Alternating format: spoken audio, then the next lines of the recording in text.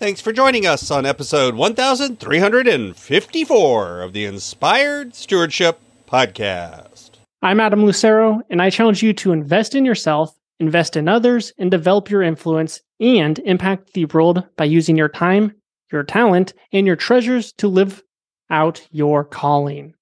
Having the ability to become the man you have the potential to become is key. And one way to be inspired to do that is by listening to this episode of the Inspired Stewardship Podcast with my friend Scott Mader. That voice you hear in your head is literally your subconscious mind. So that's why whenever you try changing your actions and behaviors, you hear that nagging voice. It's really your subconscious mind. And so, again, by starting to actually execute the things you know you need to do, that voice starts to go away. You start having more confidence and certainty in yourself. And so the kind of a catch-22, right? Like, how can you change your actions if you're in the habit of not changing your actions or keeping your word to yourself, etc.? Welcome and thank you for joining us on the Inspired Stewardship Podcast. If you truly desire to become the person who God wants you to be, then you must learn to use your time, your talent, and your treasures for your true calling. In the Inspired Stewardship Podcast, you will learn to invest in yourself, invest in others, and develop your influence so that you can impact the world. In today's podcast episode, I interview Adam Lucero. Adam shares with you how he took a journey from being stabbed in the throat to focusing on rebuilding himself. Adam shares also how his faith affected that journey, and Adam shares how he now focuses on helping entrepreneurs with their own performance and what that really means. One reason I like to bring you great interviews like the one you're going to hear today is because of the power in learning from others. Another great way to learn from others is through reading books. But if you're like most people today, you find it hard to find the time to sit down and read. And that's why today's podcast is brought to you by Audible. Go to inspiredstewardship.com/audible to sign up, and you can get a 30-day free trial. There's over 180,000 titles to choose from, and instead of reading, you can listen your way to learn from some of the greatest minds out there. That's inspiredstewardship.com/audible to get your free trial and listen to great books the same way you're listening to this podcast. Adam took a deep dive into the ideas of human optimization out of a need to survive. He was stabbed in the throat while at a movie theater and woke up 7 days later from an induced coma. He felt at that point he had two choices: give up and quit, or fight and rise to his potential. And he chose to fight. Now he fights to empower entrepreneurs to become the most powerful versions of themselves. Welcome to the show, Adam. Hey, I'm excited to be here. Thanks for having me on. Absolutely. So we talked a little bit about it in the intro and gave a little bit of a teaser, but can you share a little bit more with the listener about your journey, your story, and why you focus so much on potential, productivity, human potential, and these things? Yeah, totally. Well, I got into it because it literally saved my life, which you could probably get from the intro. But yeah, we'll just get straight into the story. That's probably what you guys want to hear that are listening. Imagine you're in a movie theater. It starts, the lights dim. You're just watching the movie. Your eyes are glued to the screen. Then all of a sudden, you feel a hard hit to your throat, because that was exactly what happened to me. And in fact, my initial reaction was like, this guy hit me hard. So I stood up. I was like, dude, what the hell? And then I felt another punch to my arm and chest. So then I turned around. I was like, all right, screw this guy. So I push him. And as I push him, I feel a cut on my wrist and ear. And instantly I knew, like, I got stabbed. Those weren't punches. I started yelling, I've been stabbed. I've been stabbed. The lights turned on. I saw him running off, and then I'm bleeding out. It went halfway through my throat with a chef knife, punctured my lung, got me deep right here. You can see this part of the scar. The lighting's kind of terrible, but nonetheless, bleeding out. So I take off my shirt, wrap it around my neck, and I'm holding the blood in. I'd say about 2 minutes passes. These older women come running up, and they're like, what should we do? And I'm like, just tell them, put pressure on my neck. And then as they start applying pressure on my neck, I hear someone go, should we call 911? I lose it, dude. I am so pissed off. Like, all I have inside of me is just pure anger in this moment. I literally yell back to him as I'm bleeding out, stabbed in the throat, yell back to him, yeah, you should call 911. If you don't call him in this situation, when would you? I just could not. Yeah, I was just so angry, I bet. Anyways, paramedics come. They start asking me all these questions. What's your name? What year is it? Who's present? And I get it. They're making sure I'm conscious, aware of what's going on, staying with them, whatever. They have their reasons. But again, I'm just angry. I'm like, you guys can get to know me later. We can have 21 questions. But right now, can we focus on like the more important things going on here? And so I literally just remember being so angry through this process.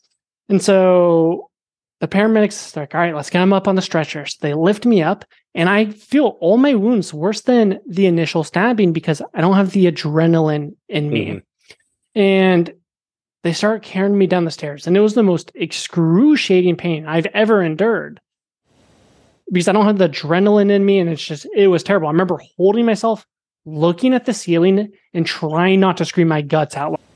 It's so excruciating. Anyways, we finally make it down. They get me to the ambulance. And as soon as I get in there, I get the thought, okay, the paramedics got me. I can start to relax. They know what they're doing. And as soon as I get that thought, I feel a cold rush through my entire body. And it dawned on me. I lost a lot of blood. Like I could die here. And I see them come over with this oxygen mask. And I remember thinking, like, don't fall asleep. You're not supposed to fall asleep in this situation. They put that mask on me. I'm knocked out. I wake up 7 days later from an induced coma, living off tubes. I'm completely broken and weak. Like, first of all, I used to be like 170 pounds, 6 feet, 8% body fat. So like pretty jacked. Now I'm 130 pounds, sticks and bone. I'm living off tubes. My legs forgot how to work. Literally couldn't even support me standing up or whatever it was. I was getting nutrients through a tube up my nose that I could feel my body being malnourished. The way I often explain this, I know, briefly have a understanding of what people in third world countries feel like because you don't have the right nutrients. You can feel your body being malnourished, and it's terrible. Besides that, my mental state was destroyed.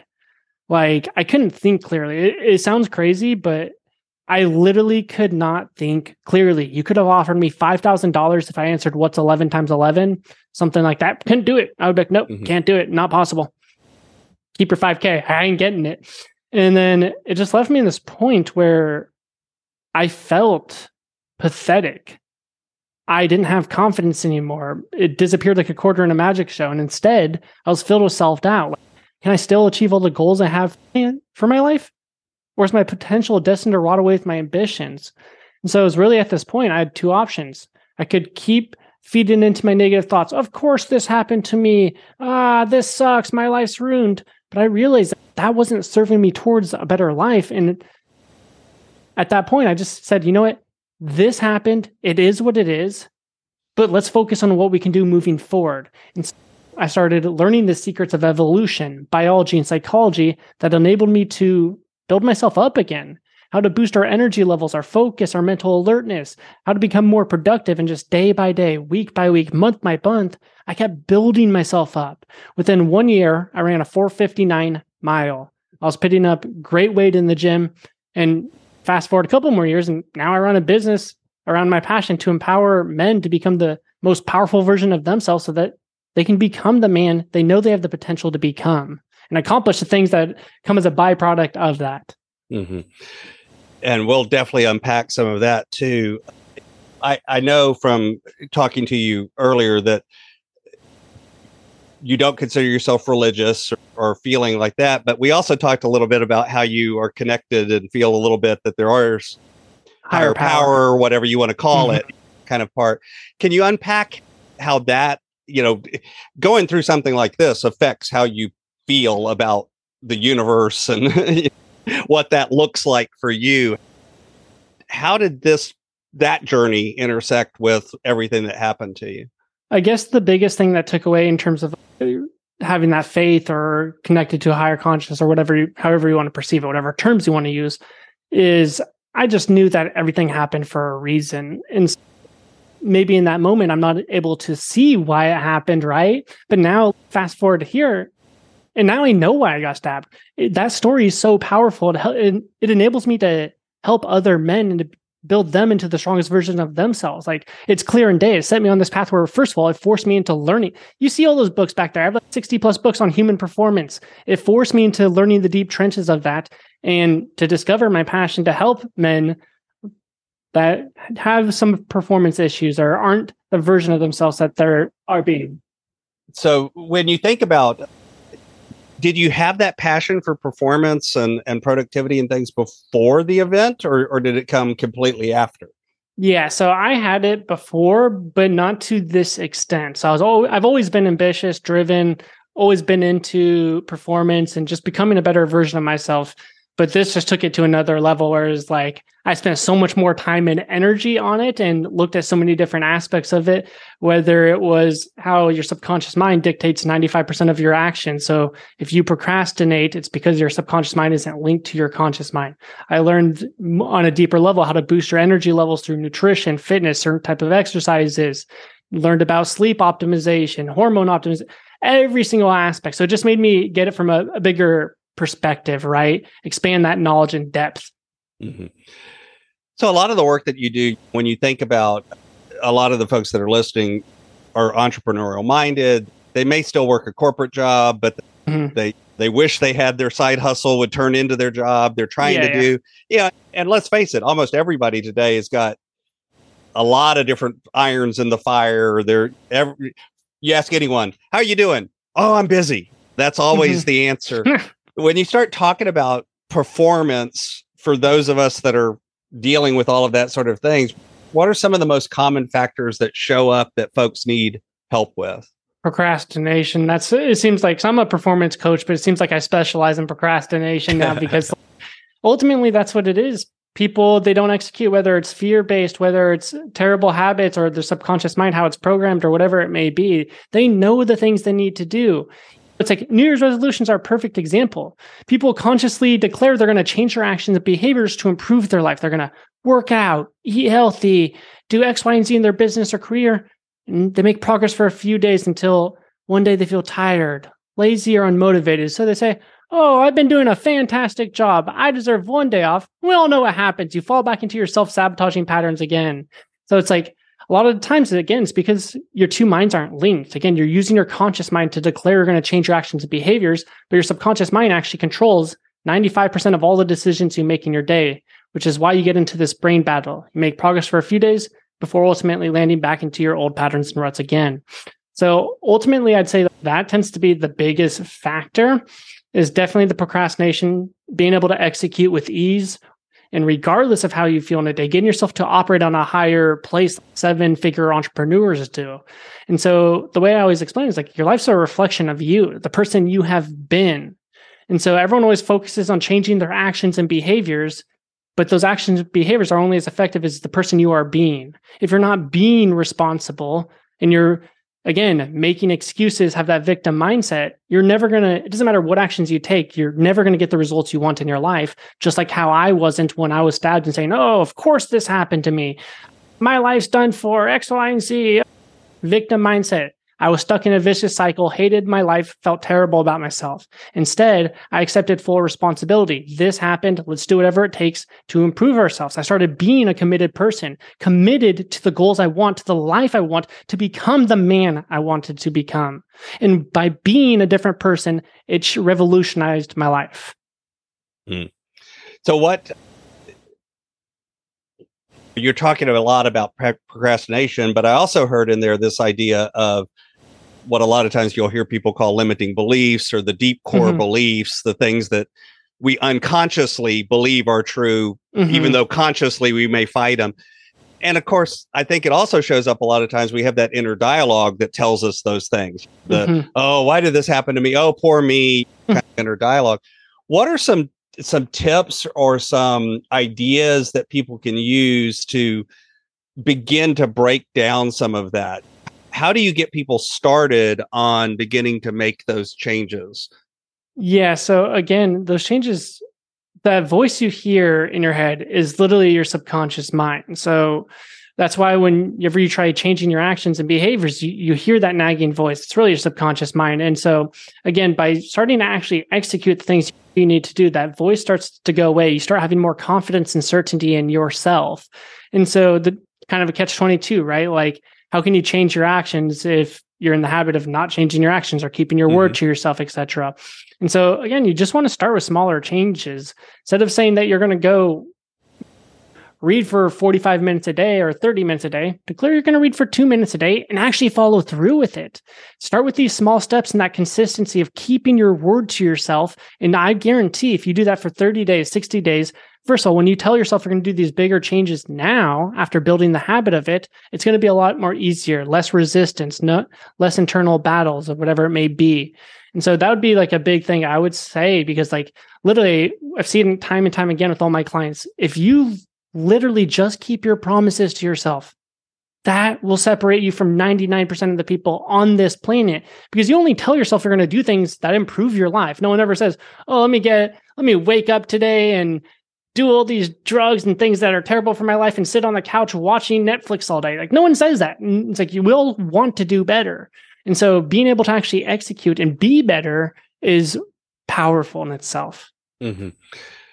So what I've also seen sometimes when people will set that small action and even they're having difficulty following through or getting started. What are some of the tips when you're struggling, even you think you've made it as small as you can? Yeah, but even then it's still daunting. But even then it seems impossible, or you're having that resistance. What are some suggestions there? Yeah, definitely. And so again, we have structures and systems inside our program exactly for this. And I actually learned about this when I was in 6th grade. So I'd pass notes, distract, class clown, like whatever it was. I hated school and I would do whatever it was just not to learn. And so I remember one day my teacher was like, all right, Adam, I'll give you a piece of candy if you are good and you don't disrupt the class. So worked, got my candy, did it for a few days. Then eventually I was like, all right, screw that candy. I'm bored again, like whatever. And then she was like, okay, if you keep doing this behavior, I'm going to send you to the principal's office. My parents are strict. I would have been like, that was not good. So in that moment, I was like, okay, I'm on my best behavior. And that lasted for the rest of the year. And so it dawned on me, our actions are heavily impaired, whether we have incentives or disincentives or consequences. And so that's literally something we set up inside our program to help our students too, is like we set up these incentives. If you do good, you get this nice shiny object. If you don't do good, you're going to have to do something you don't want to do. Now, the important aspect to that is making sure that the incentives can actually be enforced, because if they can't be enforced, the power is rendered useless. Right. Yeah, I've actually seen people that have done things like given over an envelope with a check in it to like made out to an organization that they have no desire to support that organization. If they're ultra liberal, it's ultra conservative. If they're ultra conservative, it's ultra liberal, whatever. Just the opposite of anything that they believe, and have to give it to a trusted friend. And if they don't follow through, exactly, they mail the check. That's a great one right there. That's an example of what you're talking about with the disincentive, because it's like, oh no. Yeah, I didn't want that to happen. No way. I don't want that going to them. Yeah. I've got a couple of questions that I like to ask all of my guests, but before I ask that, what else would you like to share about the work you do? What's really important for the listener to hear about this work you do around productivity and human potential? Literally, your life can change with a freaking single decision in an instant. It doesn't matter if you feel like you're in a rut, if you self-sabotage nonstop, if you're not where you want to be, your life can literally transform in an instant with the choice of committing to the life you want. Now, commitment is binary. You either are committed or you aren't. Lots of people think they're committed, but then when push comes to shove, they feel tired, they feel lazy, they feel unmotivated, they cave into their emotions. That shows you aren't committed, because if you're committed, you push through that, you persevere. But by actually being committed 100%, again, it's binary, you can transform your life very quickly. So my brand is Inspired Stewardship, and I run things through that lens. That's just the language that I use. But stewardship is one of those words that it's a weird word, and it means a lot of different things to a lot of different people. So when you hear that word, when you hear the word stewardship, what does that word mean to you, and what does it how does that impact what you do? Stewardship, honestly, I'm not going to lie. I don't really know what it means. I'm just going to be completely honest there. There's not like a specific thing that came up when I thought of stewardship. But if you want to give me the term, I guess I can see how it's relevant. So it's an old word for somebody who takes care of something that they don't actually own would be called a steward. So in medieval times, the steward was the guy who ran the castle, but not the guy who owned the castle, if that makes sense. So the idea is that of taking care of things that you're gifted with, but you don't necessarily own it or have full control over it per se. So your gifts, your talents, that kind of thing. That's what the word means. Yeah. So it's almost the way I see it is like any coach. It's like you're almost a steward. You're helping people. Like you can't do the work. All you can do is, I guess steward's a little bit different because you are doing the work, but it's like you're guiding them and helping them get the end result they want in that sense. So this is my favorite question that I like to ask everybody. Imagine for a minute I invented this magic machine and I was able to pluck you from where you are today and transport you into the future 150, 250 years. And through the power of this machine, you were able to look back on your whole life and see all of the connections, all of the ripples, all of the impacts you've left behind. What impact do you hope you've left in the world? Help 10,000 men become the strongest and most powerful version of themselves so they can be the leader and role model that their children need them to be, so that their children have the confidence to pursue a passionate life as well. So what's coming next? What's on the roadmap for the rest of the year? Yeah, so just scaling out this program I've been built out and have a funnel dialed in and stuff. So just simply scaling this out and getting it to a point where I'm completely out of it, but having it in a way where I have the coaches and systems in place so it delivers just as good results without me in it, essentially. Because ultimately, my goal is I'm going to own a 8-figure business while working 20 hours or less. And so that's my vision. So I need to get myself to a place where I'm out of my business as much as possible and can focus more on the higher level things. But obviously, you got to make sure you're delivering the freaking results too. So, yeah. You can find out more about Adam Lucero on his website at superhumanceo.com. Of course, I'll have a link to that over in my show notes as well. Adam, anything else you'd like to share with the listener? No. So I'd actually say there's 2 other ways you can reach me. You can do it through Adam Lucero 1 Instagram. So Adam Lucero, Lucero, then the number 1. Or if you're interested in procrastination, you can go to procrastinationkiller.co/podcast. Yep. Awesome. I'll put the links to those as well. And I look forward to seeing those and putting them out there for the world. Appreciate it.